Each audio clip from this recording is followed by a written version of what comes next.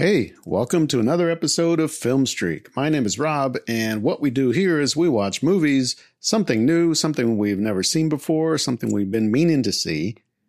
We go ahead and watch that and then talk about it. And by we, I mean me, but of course you are welcome to join in and tell me what you think about these movies. If you've seen some of these, maybe you have a pretty good take on it. Maybe you understand a little better. Maybe it's one of your favorite movies and I either don't understand it or, hey, let's just talk about the things we like together, right?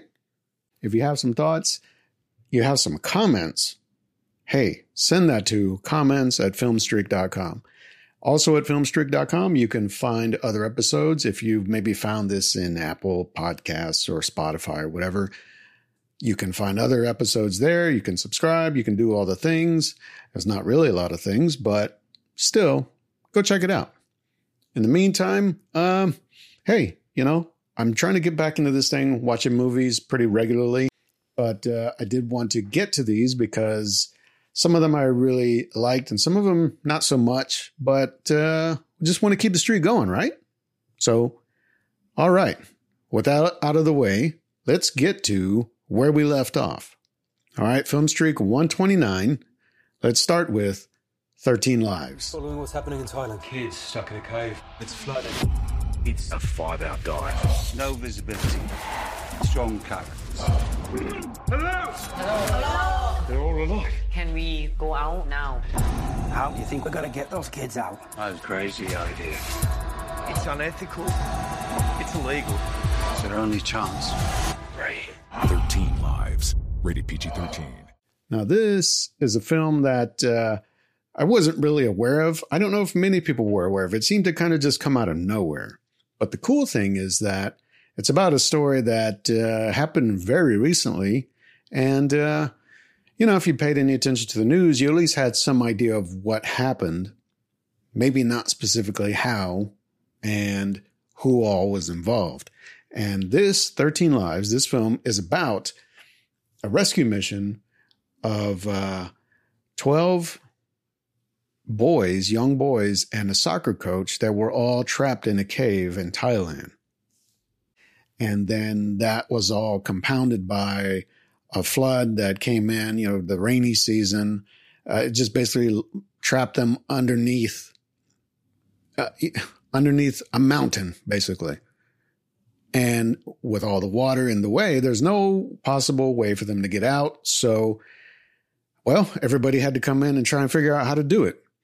And the thing I like about this film is that, it's interesting. It's directed by Ron Howard.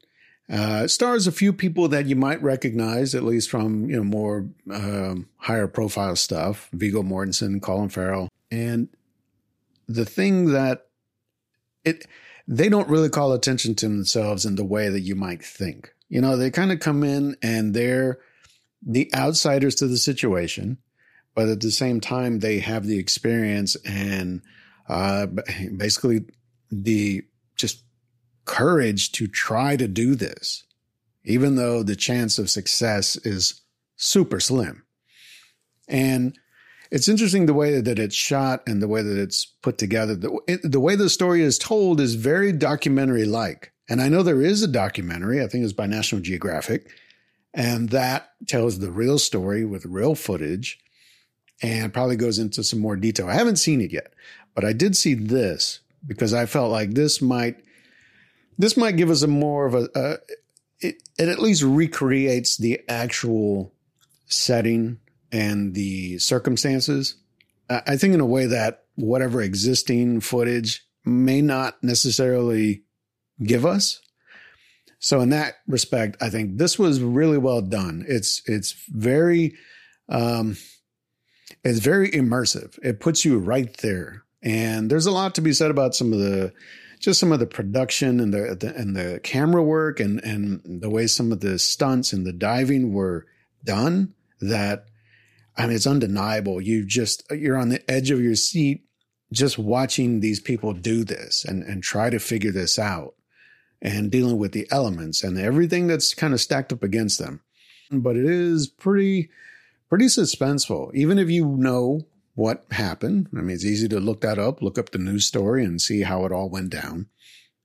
But the way it's kind of reenacted and dramatized to some degree, even though it's pretty lean. And in that respect, I liked it. I really liked it. And it's a little bit of a surprise, like I said, because I didn't even know they were making a film about this. The fact that Ron Howard is attached to this, I figured, well, that's going to bring some cachet to it. It's going to bring some, some notoriety to it. I'll tell you this. If you're not a fan of swimming, or if you're not a fan of caves, especially if you're not a fan of swimming in caves, this is not going to be for you. Because it's very, it really gets across that sense of claustrophobia and the pressure and the nature of just flying blind underwater, where it's basically an environment, a place where people should not exist. Like humankind is not meant to be in this specific place. And that's pretty wild to think that these guys not only did this on their own, but they did this knowing that they have to find a way to rescue somebody and children who may not know how to swim and children who certainly don't know how to swim in caves. And wow. I mean, it's a pretty intense story. I mean, the real thing is certainly it captured the world, the world's attention in terms of what's going to happen. And yet, it gets caught up in other things going on in the world. And some people may remember the story. Some people may not even know how it really ended. And so in that way, looking at the film, you see how it all played out and what these guys had to go through, what everybody had to go, what the whole country had to go through. And so it's a recommendation for sure. I would give it that. 13 Lives. That's a watch. So go for it. Next up. All right. Here's one I wanted to talk about for a little while. I've been holding my tongue on this. I've been just trying to be patient. But number 130 on Film Street, this is Prey. It knows how to hunt. I know how to survive.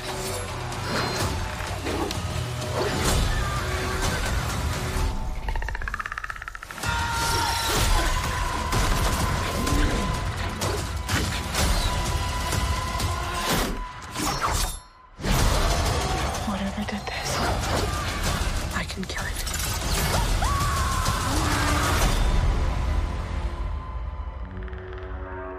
And this is a film that, I feel like nobody was really looking for. A sequel to the Predator franchise that, has had its ups and downs, and mostly downs, right? If we're being for real. Predator 2, it's kind of a mixed bag. It's got some interesting things in it. It's got a lot of corny, business going on in it, but also Predator versus Alien 2, or I'm sorry, Alien versus Predator, whatever. Same difference.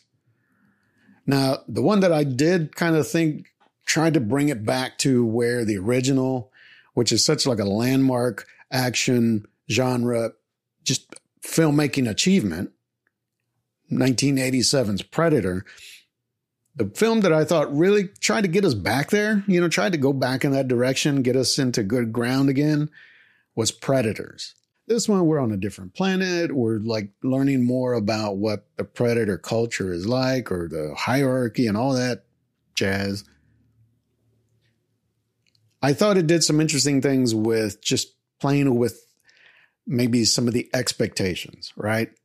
It kind of flipped some things around, which was good. Okay, cool. I'm with it. The Predator that came out just a few years ago, I guess. The expectations were kind of high because it was Shane Black who was on that one, wrote it, directed. Originally was a character in the first movie. So that was a nice little callback, or a little tribute to, the original. But that movie was just a mess. And I just don't know. Tonally, it just was kind of in different places. And it just seemed like something that had some good intentions, but just couldn't really decide what it wanted to be. And so that, of course, was another kind of, it was a letdown. But here's a film that I just feel like happened kind of in secret also. Nobody really knew that this was coming until it's basically about to drop. And the nice thing about that is expectations were like non-existent. You know, I almost feel like they could have marketed this or pushed this out as just its own film. And then, we get the surprise that, this is part of the Predator franchise. Now that would have been pretty dope. It's like you just kind of back into it. You get people off guard and they don't realize that they're watching a Predator movie until, 30 minutes in or whatever. But either way, I think this one really took it to a different level, really. Not only in the sense that, okay, we're backing up. We're going back in time. We're going back to the first time these predators either landed on Earth or encountered humans or whatever. The filmmakers are really trying to show us how this whole thing developed. These creatures and what they see on Earth and what it means to them and kind of how humans learn over time, I guess, how to deal with it. We catch the first instance of it. But what's surprising and really cool about it is that at the center of all of this, we've got a character that is a little bit of a surprise, a little bit of a revelation. We have this young girl, Naru, who's just trying to find her way find her place in her tribe and trying to be a hunter, trying to actually do some things that maybe she is not allowed to do or not traditionally expected to do.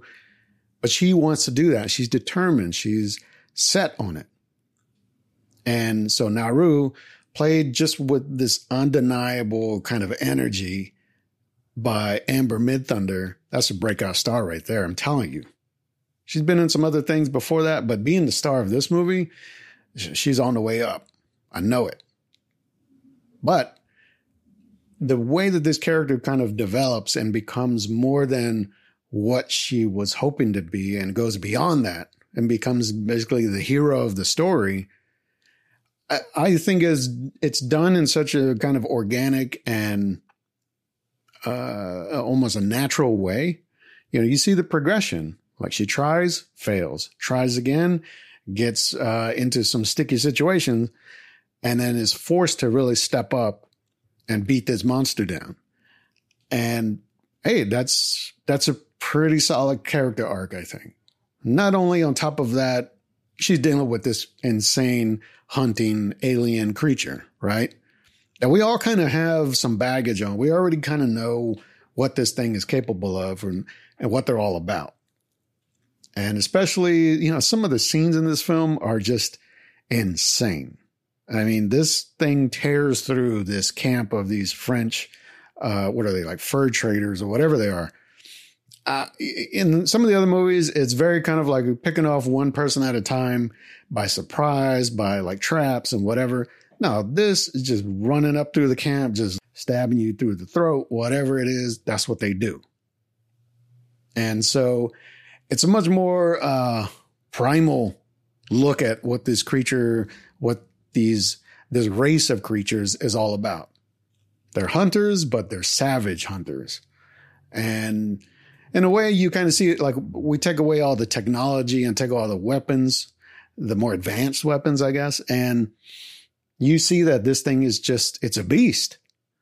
And so we need a character that can find a way not to be a similar beast, not to outbeast the beast, but to at least be smart enough to outsmart it, right?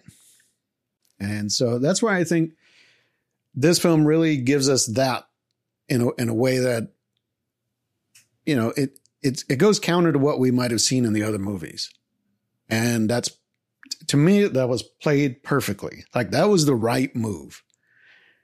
And that's not to say it doesn't have some issues. It's got some of the like visual effects are leave a little something to be desired. Some of the decisions some of the characters make a little bit questionable. But overall, I think the intention of the story and what it's trying to set up, I believe, for a possible future movie or to kind of fill in the gap between this film and Predator in 1987, whatever that time span is, that I think is what it's setting up to show us. Like there's going to be some more story in there, I believe. So with that, I feel like this is a really good launch into a retroactive launch into this series. And I don't know of too many film franchises that have tried to do this. So this is really cool. And so again, that's a recommendation from me. I really liked Prey. I feel like there's a little bit that it could have, kind of been tightened up, a little polished a little more. But overall, I thought it was all right. So give that a watch. And I think that one is a Hulu exclusive.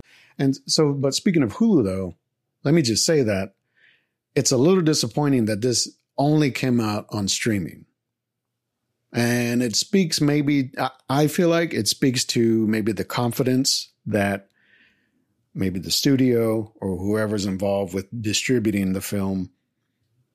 I think it has a little something to say about the confidence they had in this, which is unfortunate because I feel like this is it's a great story and it's solidly done.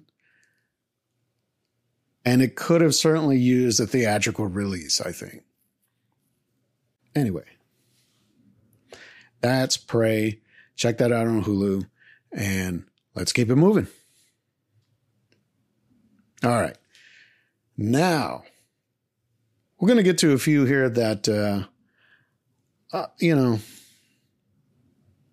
I was trying to catch up on a lot of recent movies, and there's some films I'd been hearing about for a little while that I said, okay, I need to go ahead and get in and see what's going on with these. And,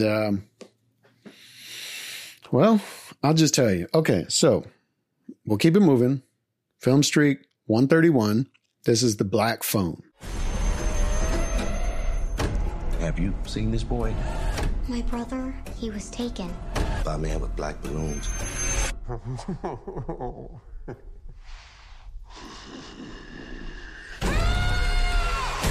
I had a dream about it. Please let the dreams be real. You're getting out of here. How? There's a combination lock. What's the combination? Hang up the phone! You don't have much time. You're gonna use a weapon. You are special, Vinny. Please hurry! Ooh, the creepiest damn thing. Now, this is a film that I actually heard about a while back. I feel like it might have originally been scheduled for a 2021 or earlier release. So anyway, I saw the trailer for this, for The Black Phone. And the premise of it in the trailer itself seemed pretty intriguing. And I think my main takeaway with this is that the quality is certainly here. Ethan Hawke, he plays this character who, look, if I'm looking at Ethan Hawke himself, not scary, right? Nice guy. Kind of a cool guy. But in this mask, in this environment, with this kind of affectation that he gives it, okay, I give it to you, it's a little bit creepy. Scott Derrickson, the director, has done some work in this territory, in the horror genre, so kind of knows what he's doing. I'll give you that. And even the kid, that's the main character of the movie, I thought, all right, here's something different. I want to see a movie with a kid that is going to really bring it. All right, so look, here's the deal. So when I saw the trailer for this film, my first impression was, oh, the kid, he looks like Ethan Hawke. He looks like a young Ethan Hawke. And in my mind, I'm trying to do some math. I'm trying to figure out, okay, what is this film? Because the premise, honestly, it seems a little bit like we've seen this movie before. Now, when you get into the actual story itself and you understand more about the characters, you see there's a little bit of a different angle on some things. But I really thought, oh, wait a minute. Here's a guy who's the bad guy who they show us in the trailer. So it's not a surprise. So we know it's Ethan Hawke. And they show us the main character, this kid who kind of looks like a young Ethan Hawke. But the Ethan Hawke, the real Ethan Hawke, is hiding his face with this mask. And he locks this young boy who looks like a young Ethan Hawke in the basement. And in the back of my mind, I thought, oh, wait a minute. There's going to be some kind of twist to this story where the kid is actually the creeper. Not the creeper. What's the hell's his name? The grabber.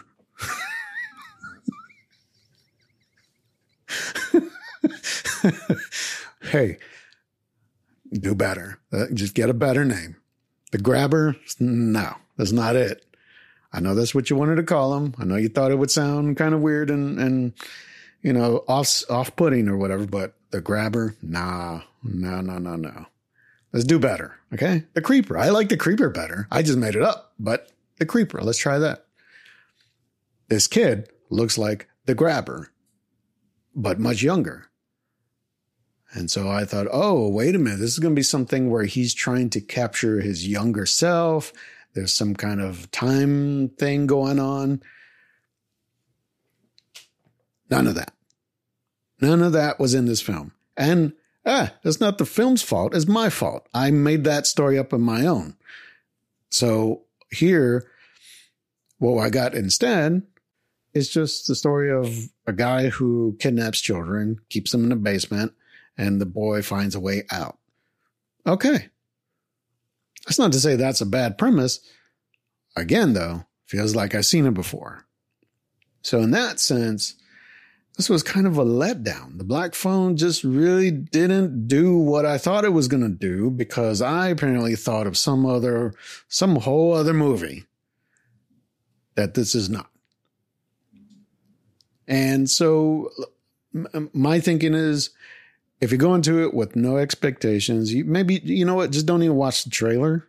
Don't try to wrap your head around what's going on in the trailer. Just go into it knowing, oh, it's a horror movie and it's about some kid that's, being kidnapped. Okay, that's all you really need to know. Don't worry about anything else. It's not like so much horror, although it's kind of billed as a horror film, but it's more of a thriller. Maybe it's a little bit more of like a ghost story. It's not what I would really consider like horror. So for me, it's a pass. I saw it. I'm fine with what I saw. It's just not the film I had in my head that I apparently started writing on my own after seeing the trailer one time. So with that, we keep it moving. Okay. We'll go on to the next one. I'm done like making up my own movies in my head before I watch them. So that's The Black Phone. All right. Now, speaking of movies I made up in my head, see, I just, this is the problem sometimes with trailers. When you watch a trailer to a film and you realize that, oh, this is sparking like an idea of like, this can't be what it seems like. It's got to be something bigger, something different. And so when you watch a trailer for something, you start making up the story in your head, try to fill in the gaps. That's a little dangerous because now you're making a movie in your own mind that is not going to be what you're about to watch. And the same also applies to this next film. This is Film Streak number 132, The Lost City. After them! I am driving.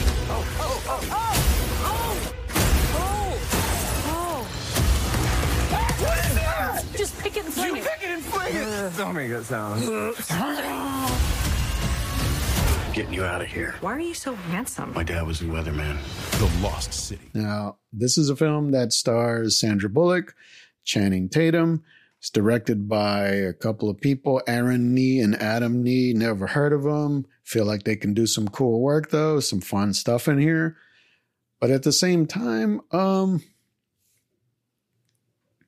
this is not really a movie that's all that great. That's not to say it doesn't have some smart stuff in it. It's got some funny, some smart writing and some gags in it. It knows what's up, and it knows that you know what's up. But at the same time, as far as like actual adventure, romance kind of thing, man, it's just, it's everywhere. it's trying to be this. It's trying to be that. It's trying to be this kind of really intense adventure, action-filled thing. It's also trying to be this romance. It's also trying to be this really kooky, quirky comedy. And it all comes in little pieces here and there, but it just doesn't really mount up to me. And that's not to say anybody's bad in this movie either. Everybody's great. I mean, Sandra Bullock she's still got the comic timing and the dramatic chops to really make this character work. The problem is I just don't know who this character is. I feel like I'm watching Sandra Bullock for a lot of this movie. And Channing Tatum, he's kind of it's kind of two-dimensional, dumb guy who is trying to do more than he's really capable of. And there's, of course, a surprise cameo that's not really a surprise because it's in the trailer by Brad Pitt, who is the real adventure action guy. And, well, I'll just say, if you haven't seen the movie, things go differently than you might expect for Brad Pitt. But when Channing Tatum, his character, has to really step up and be the hero, I don't really see it. It doesn't really work. And so all of that's to say is when I saw the trailer for this, I thought, oh, here we go. See, I started doing it again. I just I made up a movie. I made up some jokes. I made up the different things that are going to happen, the action and all that. And tonally, I just don't know. Sometimes these movies are getting really hard to peg. Like, what am I watching? Is it an action movie? Is it a comedy? Is it a romance? And I get it if you're trying to do everything. You're trying to throw a little bit of everything in there. But man, sometimes it was easier when these movies were pretty much one thing with a few little drops, little splashes of the other stuff. And now there's so much of everything mishmashed together.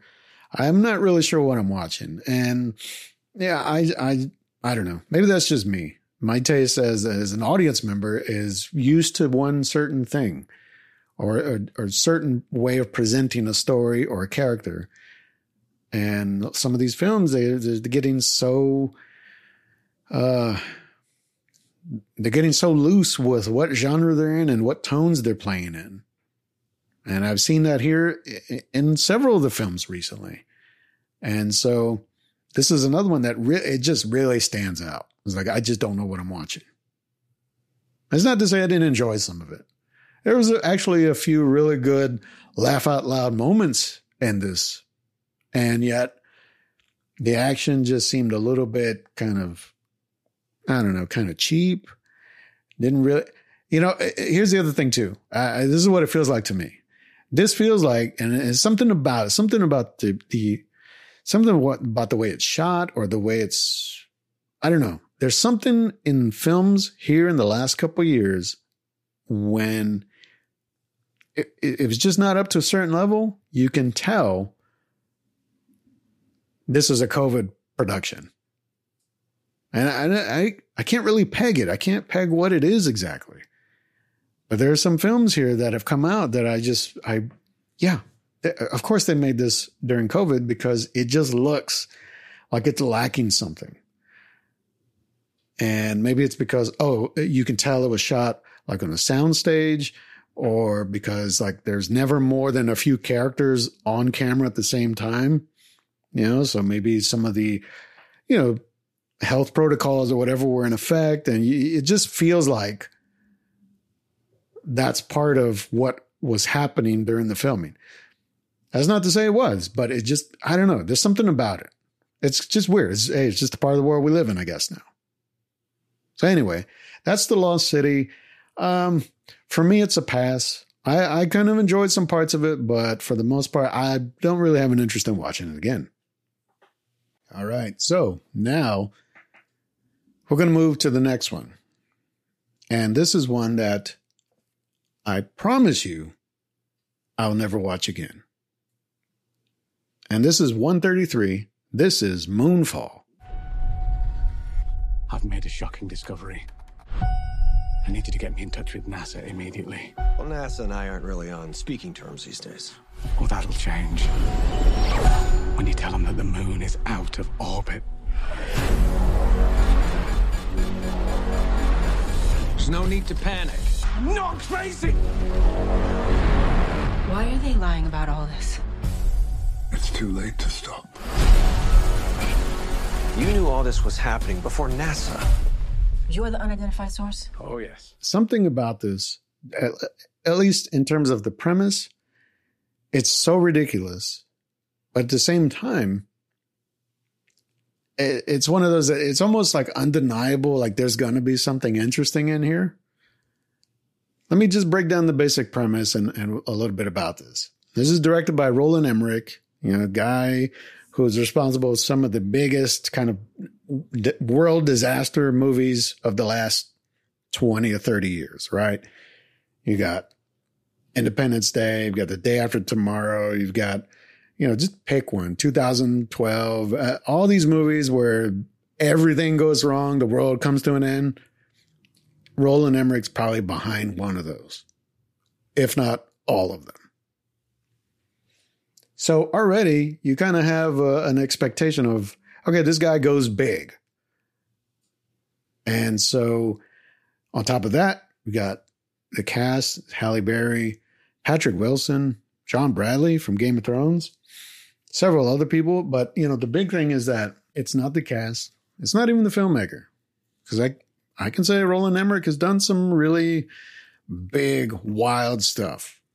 Some of it works, some of it doesn't.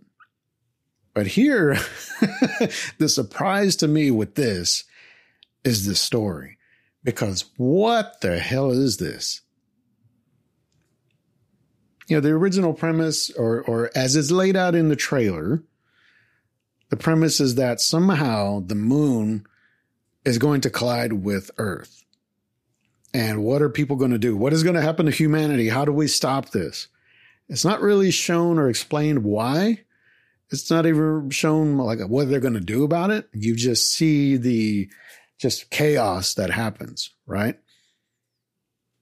Well, once you get into the film itself, you start to understand the story and all the baggage that comes with these characters that, it comes into play at some point, but the way and the reason for that is absolutely batshit bonkers. It's aliens, but it's not really aliens. It's some other like entity, some other beings that just created the galaxy like thousands of years ago or whatever. And another entity is trying to stop them and steering the moon into the Earth or something like that. And also there's like this one character who's like a crackpot and believes in this conspiracy theory about megastructures and the moon is actually hollow and it's got machines in it, all kinds of weird shit. And I'm like, wait. What is this? Because obviously, of course, if you back up and think about it, if somehow the moon naturally just on its own started to collide with the Earth or come into the Earth's gravity field or whatever scientific thing, of course, there's nothing we can do about that. What is one man? What is one woman? What is anybody going to be able to do about that? Right? So there's no story there. They say, oh, the moon's going to hit the Earth. Okay. It happens and then credits. That's it. Well, here, I guess in order for it to be somehow to be prevented or to be, to the crisis to be averted, there's got to be another reason. It can't just be a natural reason. And so here's where we get the aliens and the whatever supernatural beings and stuff. We get like ghosts and projections and I don't even know. The fact is that the film is just insane. And yet at the same time, like literally laughing at what is happening with this story. There are some really incredible moments, like just visually, just the spectacle is just wild.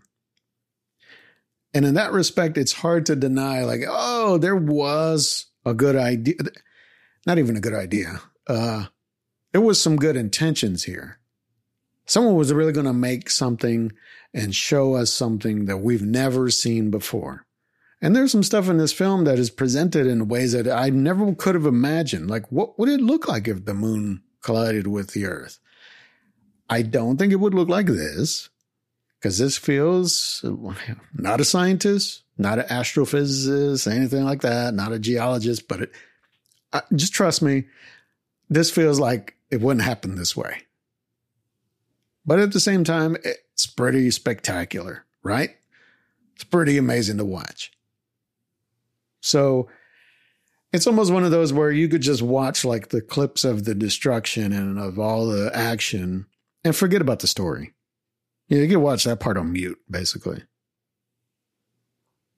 And that's not, of course, I'm sure, what anybody that was producing this film had in mind. But that's kind of how I feel about it. And so if you've seen this movie, maybe you feel like it's deeper than it is or that I'm seeing, but I don't know, man. It's a pass. Watch it if you just have nothing else to do. You just want something big and dumb and loud. Okay, you can do that. If you're a fan of anybody in the cast, don't go there looking for, big high caliber performances or emotional moments. It's not really about that. Michael Pena, bro, you got shorted on this. I'm sorry. All the same, you might just want to just avoid altogether. Okay? All right. That's Moonfall.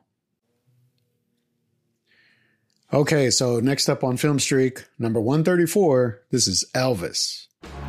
From Baz Luhrmann, director of Romeo and Juliet, Moulin Rouge, and The Great Gatsby, comes a bold new vision of an American icon. We're gonna do something different.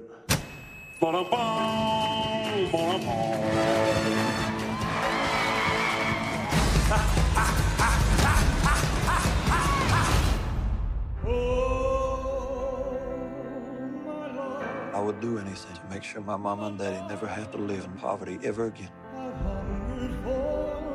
I think if you dream it, you'll do it. You bled me dry and you still want more? I am a promoter. That is what I do.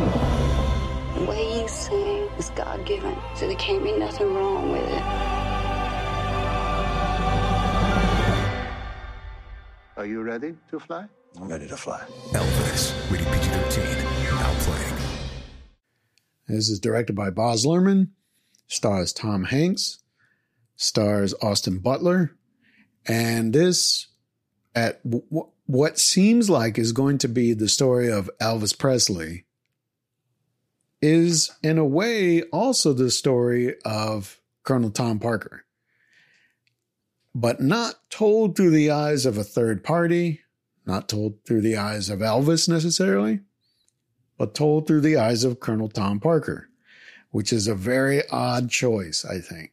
And yet, it's interesting because it gives us a little bit of a distance from the man. We've seen the story of Elvis over the years, has been dramatized and retold in different films. And it's always a test to see if this actor or whoever is going to portray the role is really going to be anything compared to the real Elvis, who is arguably the biggest star in the world, especially during the 50s, 60s, 70s, and maybe even into the 80s.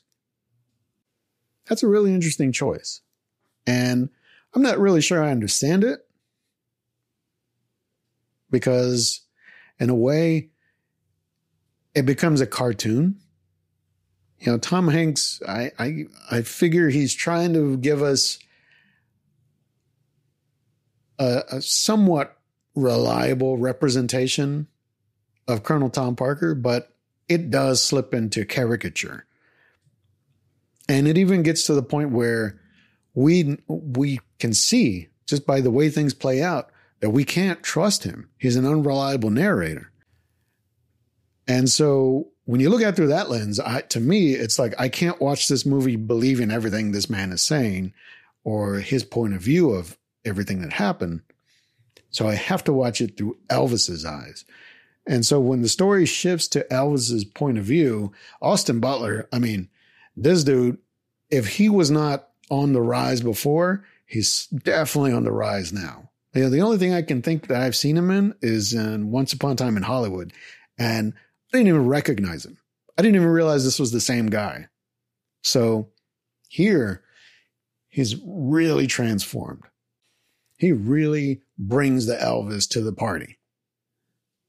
Everything from the kind of affectations and the movement but also the performances, the stage presence. I mean, he's bringing it all.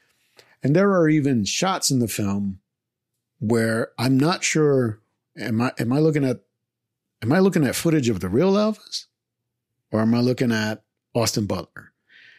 There are angles and moments and with lights and stuff, it blurs the line. And that's a pretty powerful test of, how far this guy has gone with it. And, the thing that I like is that there's a part of the film that also looks at Elvis's inspiration.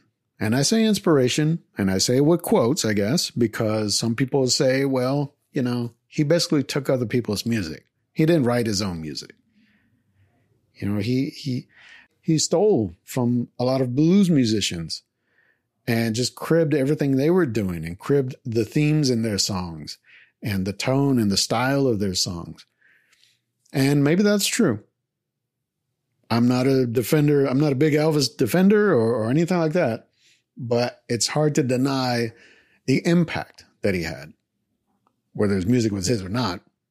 Yeah, it's hard to deny the man landed and made a splash in the world, like on the world stage, that rarely does anybody get to do. So here's what I would say. If you're an Elvis fan, this might really kind of ring true to your vision or memory of Elvis. And yet, at the same time, this is a little bit of an Elvis for a new generation, I think. Because I'm sure the people who grew up listening to Elvis, who maybe saw Elvis when he was alive, like in the show or on TV or anything like that, you already have your experience. You already have your understanding of who the man is, who the musician is, and all that. But for people who are much younger, people who were never even alive when Elvis was alive, I feel like this film tries to bridge that gap a little bit. So it not only shows us who Elvis got his inspiration from, who he maybe took his music from, but it also flips that and gives us more modern takes on some of his songs. And I don't know that I would have made the same exact choices as this film does, but some of these songs, they change the tempo, and they like a rap verse comes in the middle of an Elvis song. And at first it's a little off-putting. It's a little bit like, wait, what? What is happening here? But the way I look at it, it's like this film is trying to say, look, just like Elvis got his inspiration from other artists before him, there are artists today that, whether they realize it or not, are getting their inspiration from Elvis. And maybe it's not the music, the genre, the style, but it's his way of performing and being so big and being in front of everybody, just, capturing their attention. Like, I think that has more to say about it's not about the music itself. I think that's where the inspiration might come from for people today, musicians today, artists today, celebrities today. It's not about what they do. It's just about how it's presented to the world. And, maybe that's kind of a cynical way to look at it, but I just think that when you see how much it shows, this film shows how Tom Parker marketed the hell out of this man, made every possible kind of merchandise and dollar off of this man's likeness and his music and his movies. This is like the first, he's the one that blazed the trail of what it means to be a modern day celebrity. and to a degree that no one else had before. Sure, there were celebrities before Elvis, and there were superstars, and there were people that were icons on a world stage. But here was a man who not only did that, but has created such a lasting legacy of, his music, his films, his likeness, where you have people that to this day dress up like him. That's a pretty strong legacy. Whether you like it or not, whether you're a fan of it or not, it is there. And so I think this is at least a film that tries to give us like 100% what it meant, everything that Elvis did, what it meant to the world. Maybe that's kind of a, high-minded, artsy-fartsy way to look at the film. Maybe it's just a straight, standard biopic, whatever. That's what I took away from it. There was, I think, a pretty great documentary also. It was a 2-part documentary. It's called Elvis Presley, The Searcher. And it's kind of the same as the film, but the real life version of it. So with real footage, showing the real TV appearances, the real concerts, and giving you the real background of him, his family, everything around him. And so it's interesting to watch that and this film, because you see some representations of real people, but then you can also see the real people themselves and hear things in their own voice. And so maybe that's a good companion piece. Maybe that's even the better version, really, because it doesn't have all the glitz and glamour. It's straight to, here's what happened, here's why it happened. So if you don't like this, you feel like this is over the top, this is really just overwrought, then check out The Searcher. It's a pretty great documentary also. So in the meantime, that is Film Streak 134. That is Elvis. Oh, okay. I feel like I'm getting caught up now. And here we're going into October, and I'm going to do a nice, fun run of horror films. It's films that, it's a genre that I've always been a fan of, but a lot of times, if you like horror, you know that it's really a mixed bag. You're just never sure what you're going to get. So here I'm going to try and be a little more choosy, a little more selective. I'm going to go for some classics, and then I'm going to go for some newer stuff that is maybe a little more highly rated or highly acclaimed. And we'll try and get around any kind of, garbage floating around out there. So in the meantime, thanks for listening. Thanks for checking this out. If you have any thoughts on these films, maybe you have a suggestion. You know what? Send me a film you've seen that you like, and I'll see if I've seen it. If I haven't, maybe we'll talk about it here. You can send that to comments@filmstreak.com. So in the meantime, my name is Rob. This has been Film Streak, and keep watching movies.